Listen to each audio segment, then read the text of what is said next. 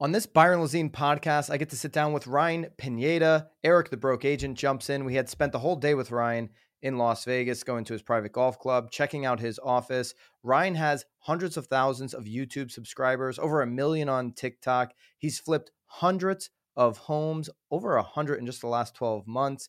Ryan also owns hundreds of real estate rental property. He's been in the game since 2010. He adds a ton of value to any entrepreneur looking at real estate in multiple different directions. He just brought his over 150 plus agent team, or independent brokerage rather, into Real. Ryan really has figured out how to scale his business. If you want to scale your business, make sure you hit the link below and try Sisu. Sisu is where real estate transacts online. If you're a single agent, agents that use Sisu increase their volume by 28%, and teams and independent brokers that are on Sisu increase it by over 107%. I own the #1 team in the state of Connecticut. We operate everything off of Sisu. You should be using Sisu. Hit the link below to try it and enjoy the Ryan Pineda podcast.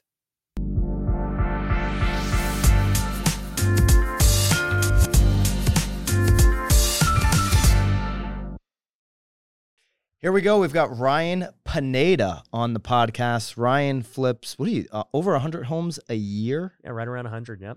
Super knowledgeable real estate investor. He's got future flippers. He's got a bunch of different companies. We're going to get into as many of them as we can. I want to really pick your brain on investments and house flipping. Okay. Of course, Eric's sitting on the. Yeah, why am this I one. here then? All right, there's the two words Eric will say in broke agent fashion. But Ryan, just quickly, your background, how you got into investing in real estate at such scale. Yeah, man. Well, first off, thanks for saying my name right, because I butchered your name on mine. That's all right. I appreciate that. But no, I started back in 2015 flipping houses. I was a realtor in 2010, and I hated doing that, like the broke agent. And I realized that flipping houses was cool because you didn't have to go represent a buyer or a seller. Like, you were the buyer. Yeah. You were the seller when you wanted to sell. So it made things easy. And I eventually maxed out my credit cards to buy my first flip. Used hard money loans. I had 12% interest rate on it. Used all my credit to use the down payment, and thankfully found a deal. Ended up working out. Made $25,000 that first deal. And there's a whole bunch that went into that, but the quick story is after doing that, the rest was history. That's big risk when you don't have anything. It's easier to take that back against the wall risk. Like, you had nothing when you were starting off, or did you guys have a little money, or using a credit card to make your down payment is risky. Yeah. Someone would think. Yeah. So I would guess for a lot of your audience, they're like, that's not even possible. Right.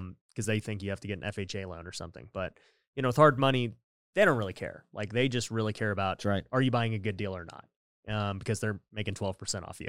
So, I would say for me, I had saved up $10,000. I was about 25 years old, which for me was a lot of money.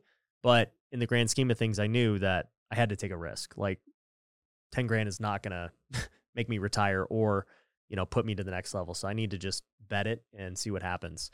And I do see a lot of people who follow me, have a lot of fear to do something like that. They'll be like, oh man, like, it's so risky doing this. And I'm like, you're 22 years old.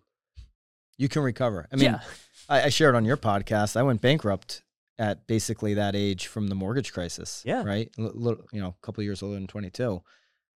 But you can recover really quickly. Even if you go through that, the worst thing of all time. I mean, literally 6 months later, I had a credit card again from going bankrupt. Yeah. And that's my point. This is America. They give you a second chance. If you're literally in your 20s, especially if you have no kids and no family, like, you have literally no risk in life. Take all the risk you can, max out credit cards, do something to pursue a dream. I don't care what it is. Don't follow Dave Ramsey. Just take a risk. Some of Dave's stuff's pretty good, but I'm not if you're 20. I agree. I agree with you in terms of investing in real estate. You should be using debt. I don't believe you're probably not paying 12% now at the scale you're at, but in the beginning you might have been paying 12% on hard money. But I can't imagine. If you're taking hard money now, you're at 12. We use a blend. So, I mean, right now, we've got 60 flips going on here in Vegas. And so we've got some hard money lenders who are 8%. We've got some of our original private lenders who have been at 12 since the beginning. And I still continue to pay them 12 just out of loyalty. Wow. Because they've I wouldn't be where I'm at if they didn't take a chance on me early on. That's interesting. I would have thought you would have been like, okay, what's the lowest in the market? 8. I'm just doing 8. No, because like I said, these people have helped me get to where I'm at. And actually, a lot of these people are now investing in my fund to buy apartments as well. So like, we've made a lot of money together. And so there's no, I mean, like when you look at it at the end of the day on a flip, it's like the difference between 8 and 12% over the span of 4 months it takes to flip a house. It might cost me an extra $1,000. Like it's not a big deal. Well, you absolutely love helping people. You helped Eric and I on the golf course a whole bunch today. Helped me lose $200. I don't know what you helped with. Helped me on course management. Right. But you love helping people, and it shows in everything that you're doing. But you didn't enjoy being an actual real estate agent, which that's basically the whole mission, is helping people. So what didn't you like about the agent side, where everything else you're doing, you're helping? Yeah. I think I don't like working for people. That's it. Like I've never had a job, like in terms of, this was my boss and I went into work every day and he told me what I had to do that day. Like everything I've ever done, I've had the choice to do it, and basically I didn't mention this, but I played pro baseball. So I got drafted by the Oakland A's. That was literally the only job I ever had where they're like, be at the field, do this, but I loved it. That's baseball. Yeah. But being a realtor was a bit different because, first off, I had to go hunt for clients and go prospect and find these people. Then they're basically my boss. Like I can try and sell them a home, but if they don't want to buy it, whatever. And so I just didn't like that feeling. And even today, like I don't have a boss. And even in all of my businesses, we have clients, we have students, but like they don't tell me what to do. I just don't like that feeling. I would say though, the point of where I realized I didn't want to be a realtor was back in 2010. When I first got started, I was 21 years old and we had just gone through this recession, right? And we were just kind of, nobody knew it yet, but starting to finally come out.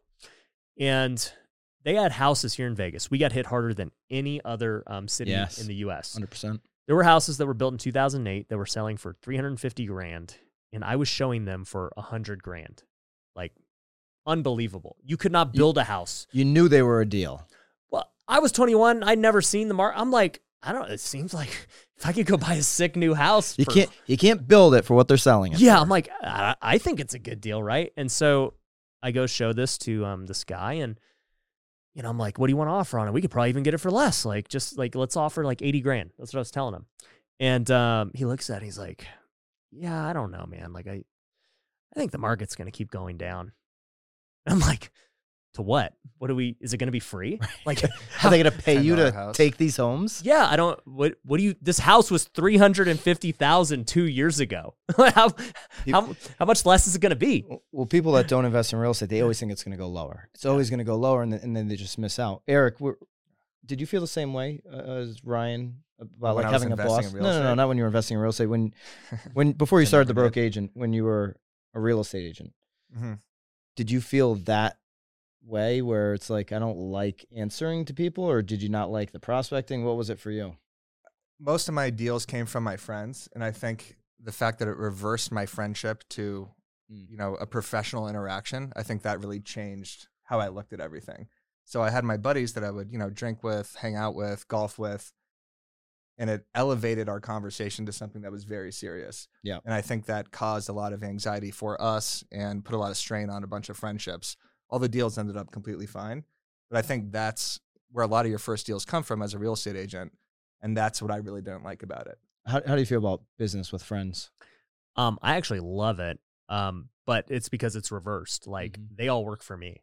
Yep. So many of my friends are employees in my companies, and they love it. Like they know that they have the opportunity to make a lot of money. Like I have a pretty great culture in here. You guys have seen, like, people have fun. We work hard. It's a young environment. Like, it's really cool. They're all handcuffed out there, but other than that, no. They're all slaving away. No, you can tell. It's a young crying vibe behind the glass over there. We can attest. It's a young vibe, really cool thing you're building here. Yeah. So, now I love it. And honestly, the first people I try to hire are people I already know because I know their character. I know what they're all about. I'd rather hire someone I know versus some random person I just met from LinkedIn, right?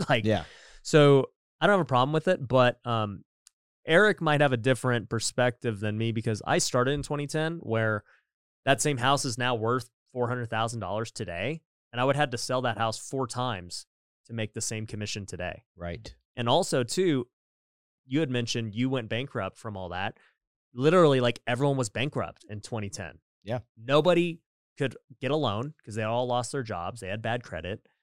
There was no listings to even get in Vegas because 80 to 90% were REOs. Mm-hmm. And so nobody had equity.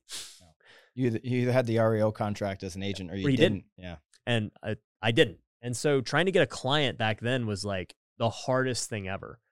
And, you know, I talk about it today, like being a buyer's agent is rough. But if you do get an offer accepted, you're making good money. But it was way harder in 2010. And that kind of made me not like the industry. Yeah, it's hard now, but for much different reasons. But the price points are great. So when you do close deals, and the top agents are closing deals, like yeah, even if you got to write the contract 7 times before you get the deal. Yep, the really good ones are doing deals. Where do you see the market going? And this is a hard question, obviously, because you know everybody in the TikTok comments is saying any day now it's just going to completely implode, right? Yeah. But where do you actually see the housing market going in terms of inventory and pricing? Yeah, I mean, man, these 18-year-olds on TikTok buying all these houses, yeah. like they're giving some good advice in the comments. That's where I get all my information. Yeah, like I don't read Inman or BAM or anything. Like I just read the TikTok comments because that's the best source of info. So go to BAM, by the way. Yeah, exactly. Yeah, don't go to the TikTok comments. Just watch the video. Right. So yeah, I think, you know, for the next, at least this year, I've been saying it forever, the market's going to keep doing what it's doing. I think rates are rising a little bit right now. I still believe, I've said this from the beginning of the year, that rates were going to rise in, you know, this March, April time because they've been talking about that. And I think they're going to drop them again. I think that they're going to use some excuse, and that excuse is looking like Russia to lower rates and print money to go fight a war and do this stuff. And I think we're just kind of stuck in that cycle where we have to lower rates to keep things moving along. Because if we raise rates, the economy will crash. Like the people who in the comments, they are not wrong. Yeah. But everyone knows that that's kind of the predicament we're in. And so Biden ain't going to do that. So you just trying to get reelected. You just don't believe the Fed when they say they're going to come out and continue to raise these rates. I do not believe them now.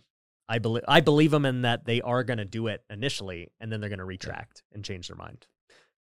And there'll be some story of why. Of course. Yeah. That's the media. I just care how it affects crypto. Anything that happens. It has nothing to do with crypto. Yeah, actually it does. Anytime they say does it? I don't know. You guys are more knowledgeable on it than I am. Anytime there's a Fed meeting or something, I watch all these crypto YouTubers who are all hacks also.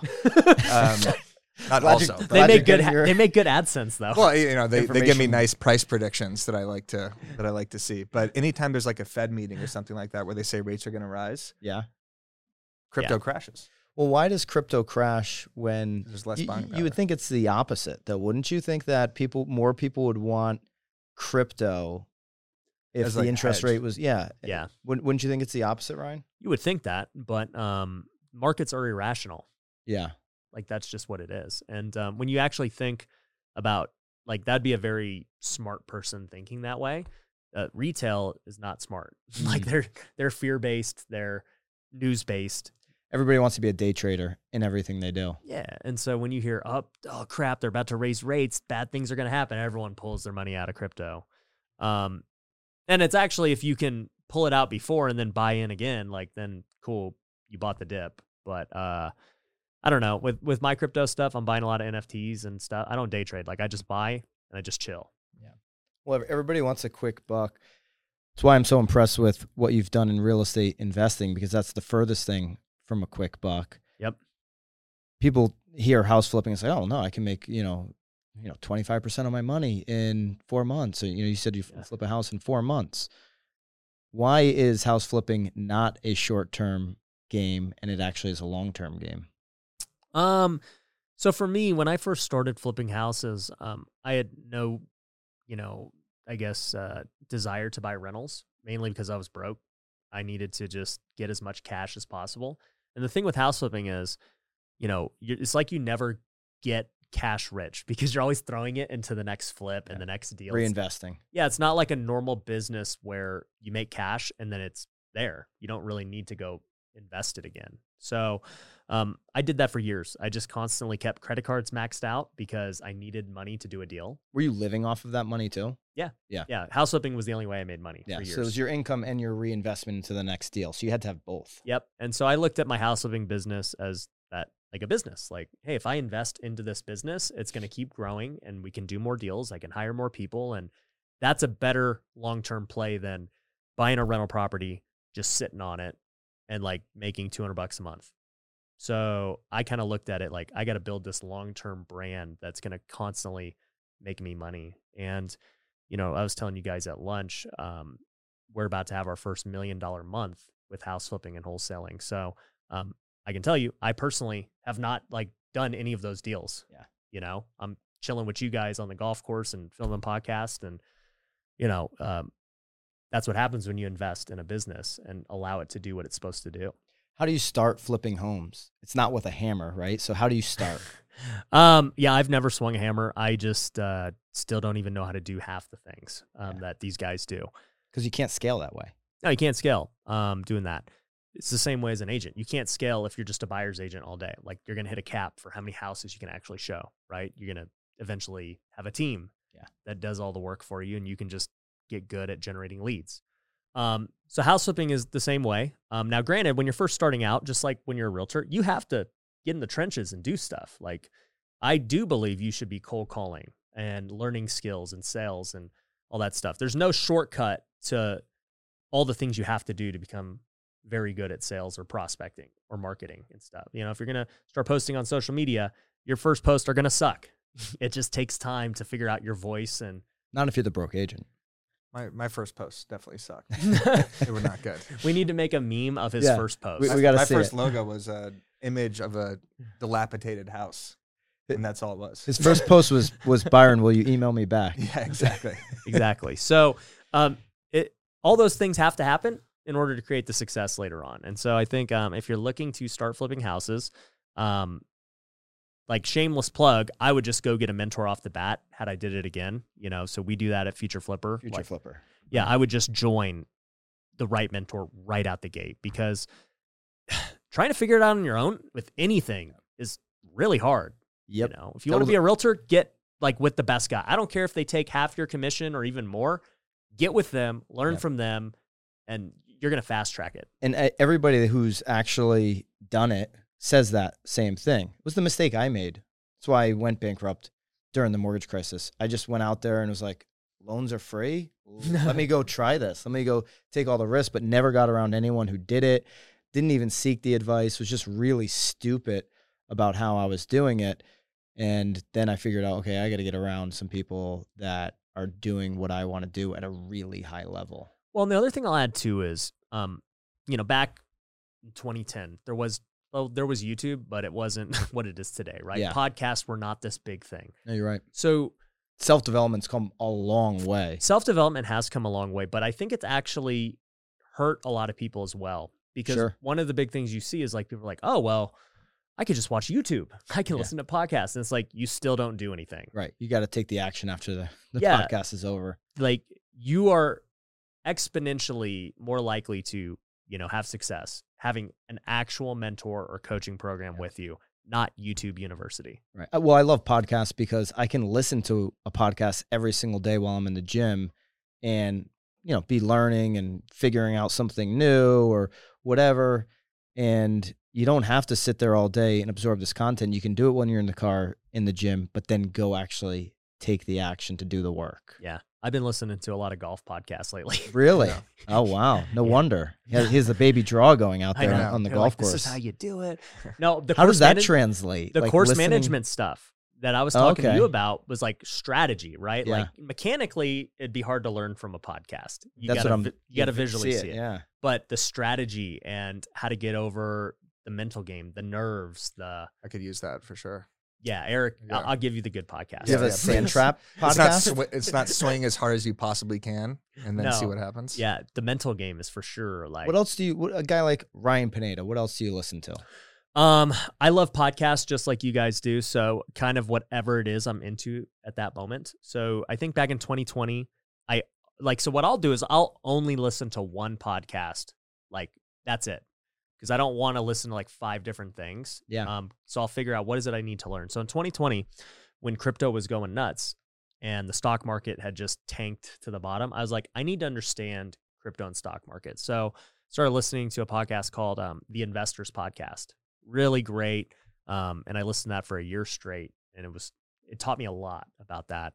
In 2021, I think it was more of the same of those guys. I continued to listen to them. And then as I got into golf, I just was like, I'm all in on golf. I want to listen to those podcasts. But when I was first starting in real estate, all I did was listen to Bigger Pockets. That was it. I didn't try to learn about e-com. You weren't listening to Dave Ramsey. You mentioned that earlier. I'm definitely not listening to, my guy Dave. But yeah, I think there's so much that's the other problem is with today's age, there's so much information that people get confused because they'll be like, oh, well, Byron said Dave Ramsey is good, but Ryan said Dave Ramsey sucks. And they're like, who do I believe?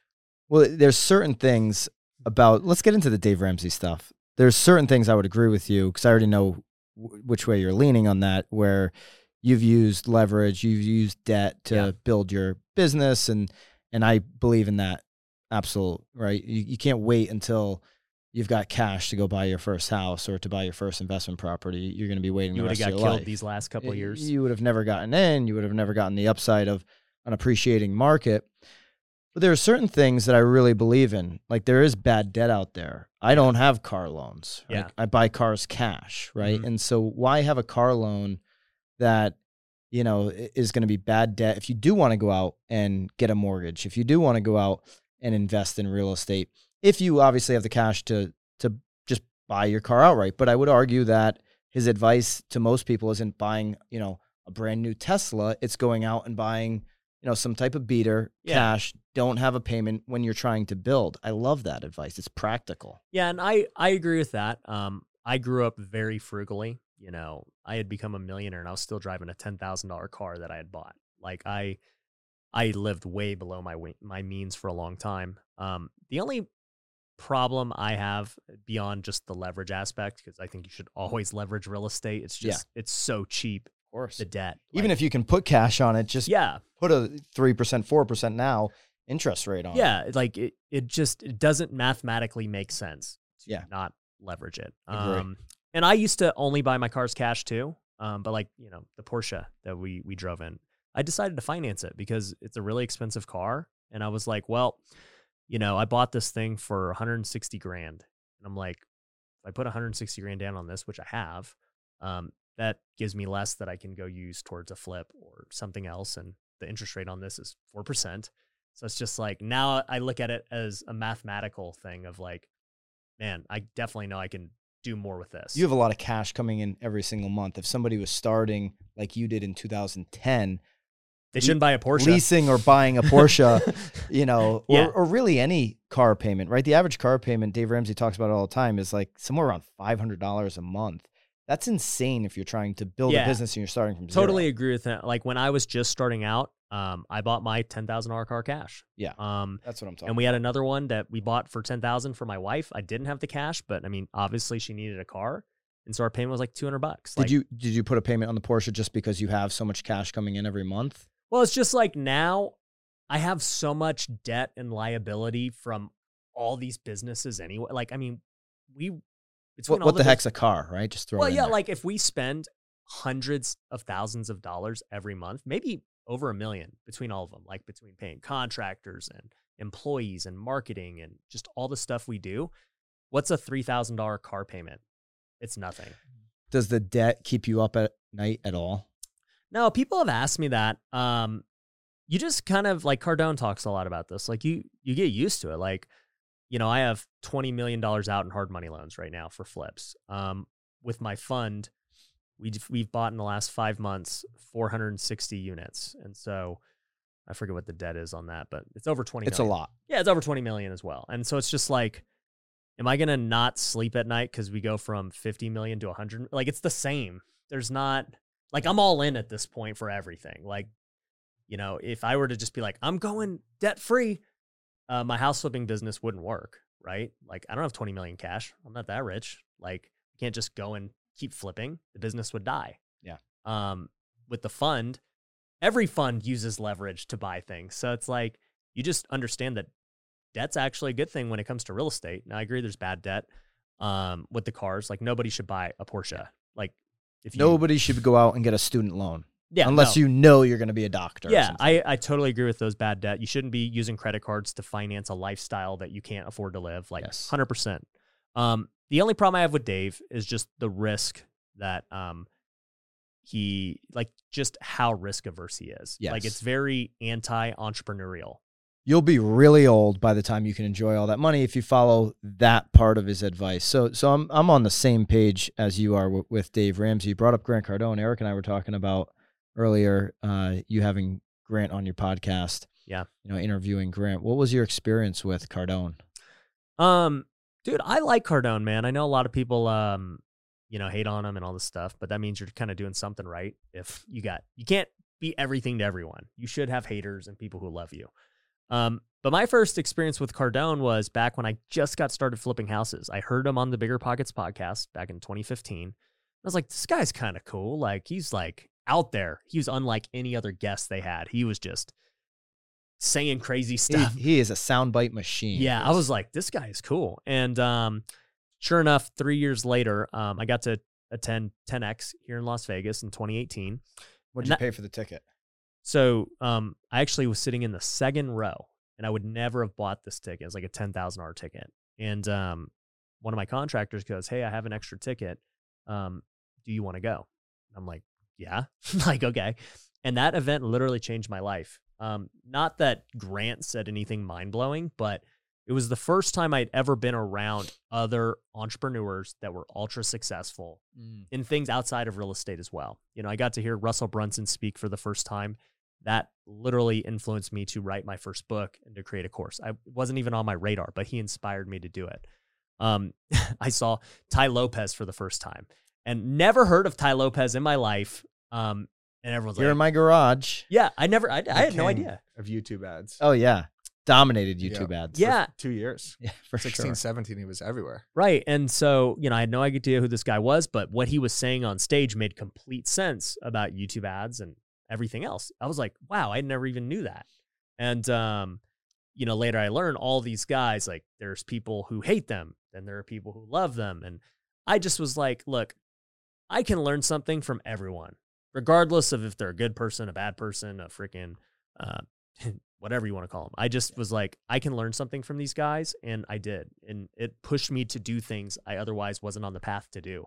So, as far as Cardone goes, I really appreciate the guy because he's influenced me to do a lot of things I've done, especially with starting a fund, like watching what he's done. I mean, his fund has bought $4 billion worth of assets. Like, that's what you do with influence in the real estate space. You start a fund because that, I don't know, I could sell a lot of courses and I could flip a lot of houses, but nothing's going to get me close to 4 billion like a fund.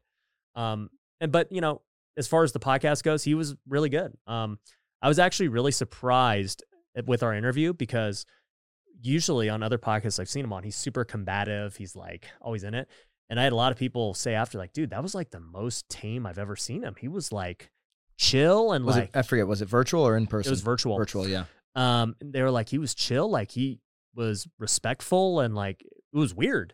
And I was like, yeah, it was weird. And he even had done research on me. Like, I hadn't told him this, but he was like, yeah, Ryan, you got TrueBooks, right? You got a tax company, and that's a real business. Like, you're not like these internet gurus who just sell stuff they don't do. He's like, you have a real business. You could save me money on taxes.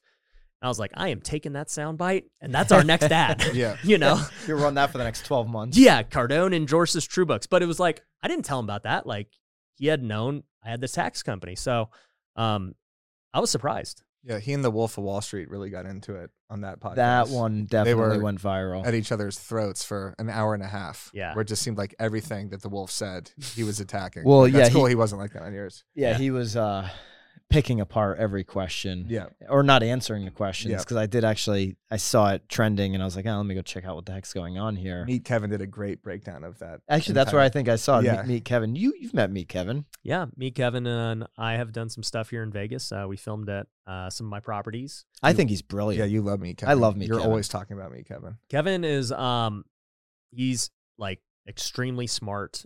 Brilliant he's guy. Quirky. He's got his own, he dyed his hair. Genius. He's like, Yeah, I mean, he's all over the place. yeah. Yeah, what's with the hair dye? Sometimes you have purple hair. Is that like a branding thing or a fashion thing? Well, what's funny is like, so Kevin ended up doing it after me. Yeah. And at first I just was like, one day I was like, dude, I'm just going to dye my hair blue. Like everyone knows me for my hair. And I'm like, what would happen if I dyed it blue? Like, to your point of what we talked about on my podcast with Instagram, like, let's test it. Let's see if we get more views and everything else. Oh, wow. And so I tested Just for it. the clicks. It was the click. And honestly, I just like wanted to do it. I was bored. Yeah. And then I was like, all right, let's try red. And so I did it red. And then I'm like, let's try silver. I did silver. And then the silver turned into blonde. And I actually kind of liked the blonde look. It made me feel like a Super Saiyan a little bit.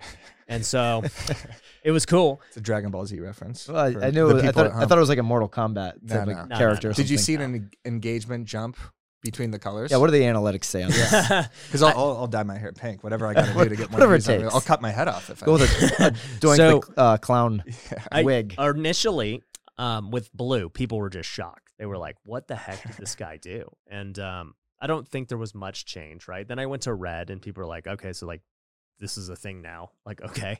And then I went to blonde where it was like a normal kind of dye. It wasn't crazy. And with blonde, I got more engagement. Okay. And it could be just that I happened to put out better content that month or whatever. Like, I don't know, but Sure. it was better engagement. Yeah. Will you go back to it? I think I will dye it at some point. Maybe I'll do money green or something, but You do have a great hairline. It's like it's crisp. it's crisp and then it waves up. It's fantastic. People you. think I dye this gray right here. My hair's really short today because I just got a haircut. But there's like this when it's longer. There's this huge gray streak. They're like, you're dyeing that to why make would the you streak. try I'm to like, do that? That's tight though. I like that. I'm not dyeing it. That's Yeah. would be a lot of work because my hair grows so fast and I cut it. My friend Kong, if you guys seen him on TikTok, a little Asian guy that's just always going crazy. He started he literally copies everything I do. As far as what we do, it's just a running joke. He's like, oh, if Pineda's doing it, it must work, so I'm gonna do it. I'm like, dude, half the things I don't know if they're gonna work. I just do them and like we see. So he starts dyeing his hair too, and so like he actually had a gray streak like what you had, but he dyed it. All the way. Yeah. Well, just a streak. Well, you got to keep dyeing it because I'm sure what do you get your haircut every couple week, weeks? dude. Every week, yeah. Every week, So my God. The yeah. barber comes to I'm my every 2 house weeks. every Monday, like clockwork, because I film on Mondays. I'm like, just cut it before I film, and I'll always Yeah, you look got the good. tight fade going. That's Yeah. you know. Shout out to this guy at the Cosmopolitan. Is he your guy? Gucci? Is he your guy here in No. Vegas? No, I got a haircut from Gucci in that's his name in Las Vegas at the Cosmo Barbershop It looks good. yesterday. Unbelievable. Yeah, I was like, Gucci, you got to move to South Florida, man. I need you over there. That's funny, dude. Yeah, I didn't know if that was the same guy. So, what do you see in you're in Las Vegas? You're investing heavily. Las Vegas, like you said, was crushed during the mortgage crisis. Is when there will be a downturn in real estate coming, will Las Vegas look much different during the next downturn? Well, okay, let's talk about the recession because we kind of glossed over that. Yeah, we did. And I know that a lot of listeners are probably super anxious or curious about it. So in Vegas, okay, back in 2008 when all this happened, a few things were happening. Vegas was building more homes than like almost any city in the nation. So they had all these different things. You had all these people who could not get loans, but were getting them anyway, buying all these houses in Vegas. And then, pretty much all these houses that were under construction never got finished because the crash happened. So we got hit harder than anyone due to so many of those circumstances. Today, do I believe we'll get hit harder than anyone? I don't think so for a few reasons. One, we kind of already saw a mini flash crash with the pandemic, right? Like I remember back in 2020 when it happened, everyone was saying Vegas is about to get killed because nobody can travel. The Strip's going to die. Like there was pictures of the Strip as a ghost town. Those would have been good memes back then. Yeah. And, we had high unemployment, like one of the highest in the country. But I was like, I think this is fake. Like, I think not COVID's fake, but like the recession. I think this is just like a little blip and it's going to go back. And that ended up being correct. And thankfully I kept buying while everyone else didn't. And we made a lot of money. But as we go into this new phase, there's a lot of different things happening that make me think Vegas is going to be more insulated this time. So one is people can actually afford the houses they're buying. Like people's still hard to get a loan. Like no, you ain't just getting these free loans anymore. 1 out of 4 deals are cash. Yeah. So one, people can afford it with whether loans or cash. 2, so many people from Cali are moving here. Like it's insane the amount of LA people you would know like that want to live in Vegas. And there's just this huge influx of like bigger money coming into town. The luxury market's insane right now because a Cali person who had a $2-3 million home that's like not that great comes to Vegas and they're like, dude, I can buy like the sickest home ever. Yeah. But the third reason, and I think this is what's changing it for literally everywhere, but Vegas included, is that you now have hedge funds. And back in 2008, there were no hedge funds. They came in 2010. They scooped up all those houses. Blackstone, these guys, they made billions buying when nobody else did. And basically what's happened since is hedge funds never invested in single family. It was not an asset class, but now it is. And as we know, if you're a buyer trying to buy a house, you're not competing against other mom and pop buyers. You're competing against hedge funds trying to buy that same house. You're competing against the iBuyers trying to buy that same house. And so if I look at all of the houses these hedge funds have purchased in the last couple of years, they're sitting on them. Like they have no intention to sell it. They have no intention to bring that inventory to the table. That inventory is not going to get foreclosed on. That inventory is totally gone from the supply. And the clip they're buying them at just keeps increasing. It's 26% year to date of deals are investors. It's not all hedge funds. It's investors like yourself. Yeah. But it's 26% of the deals are I literally investors. have hedge funds who buy our flips. Like they're paying more than everyone. Wow.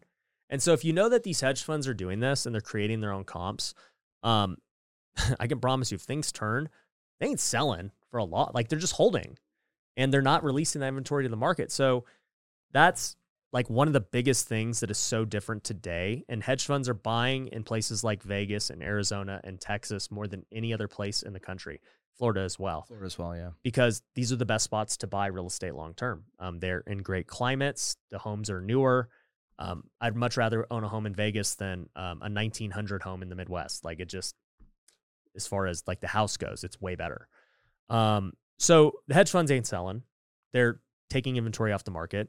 But the other thing is, because prices have gone up so aggressively, so fast, people can't sell. So like, even if you wanted to tap into your equity today, many people aren't selling because they're like, what am I going to buy? I literally can't buy. And so it's just this weird thing now where everyone's kind of at a stalemate. Hedge funds taking properties off the table. People who have equity can't sell because they can't buy anything, nor can they even rent anything. There's just not a lot of rentals. And rent keeps going up. I think in 2023, it's going to continue to explode. You're obviously positioning yourself pretty well for that explosion with the units that you're buying, but you see the same thing. Rent just keeps going up. Rent always lags price, and so rent is going to catch up.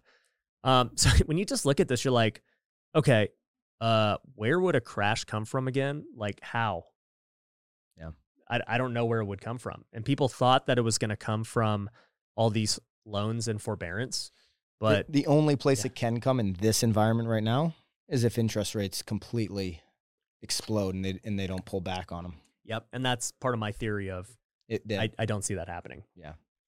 Ryan, I know you guys got to get to this epic ping pong game. Yep, that's I'm true. Mentally preparing. So that's why I've been sitting here. Eric's silently. been meditating. Yes. Ryan has former professional athlete has said he's only lost to one ping ponger in his life, and that person was a professional, Eric. So I'm not worried, Byron. Look at me. I think you're doomed. I'm stoic. I'm confident. I'm very assured of my ping pong skills. This is going to be a slaughter. you look out of your mind worried about this match. It's because I've been sitting in this chair for an hour and a half. I have to pee. I have to use the bathroom. I'm losing my mind. Well, this was not an hour and a half podcast. It was a short podcast, you're but right, you're right, yeah. But if you want to go deep on the conversation that the three of us had on Ryan's podcast, we'll link it up. You should definitely check that out. Talk a lot of Instagram stuff. And so, Ryan, really appreciate you coming on my podcast, and I want to do this again at some point. Yeah, man. Because we'll have to come out after I beat Eric in ping pong, and he can train. I'll let him train for a little bit and redeem himself in golf and ping pong. And I better win this game. He just needs to bring a fat stack of cash to. That's right. To be able to pay his debts. Yeah. In Vegas, you do a lot of gambling, so even on the golf course. But yeah, not just Vegas. Really appreciate it, and there's a lot of other stuff I'd love to pick your brain on. So check out Ryan's podcast. We'll link up his stuff below, and appreciate you coming on. Yeah, thanks for having me, guys.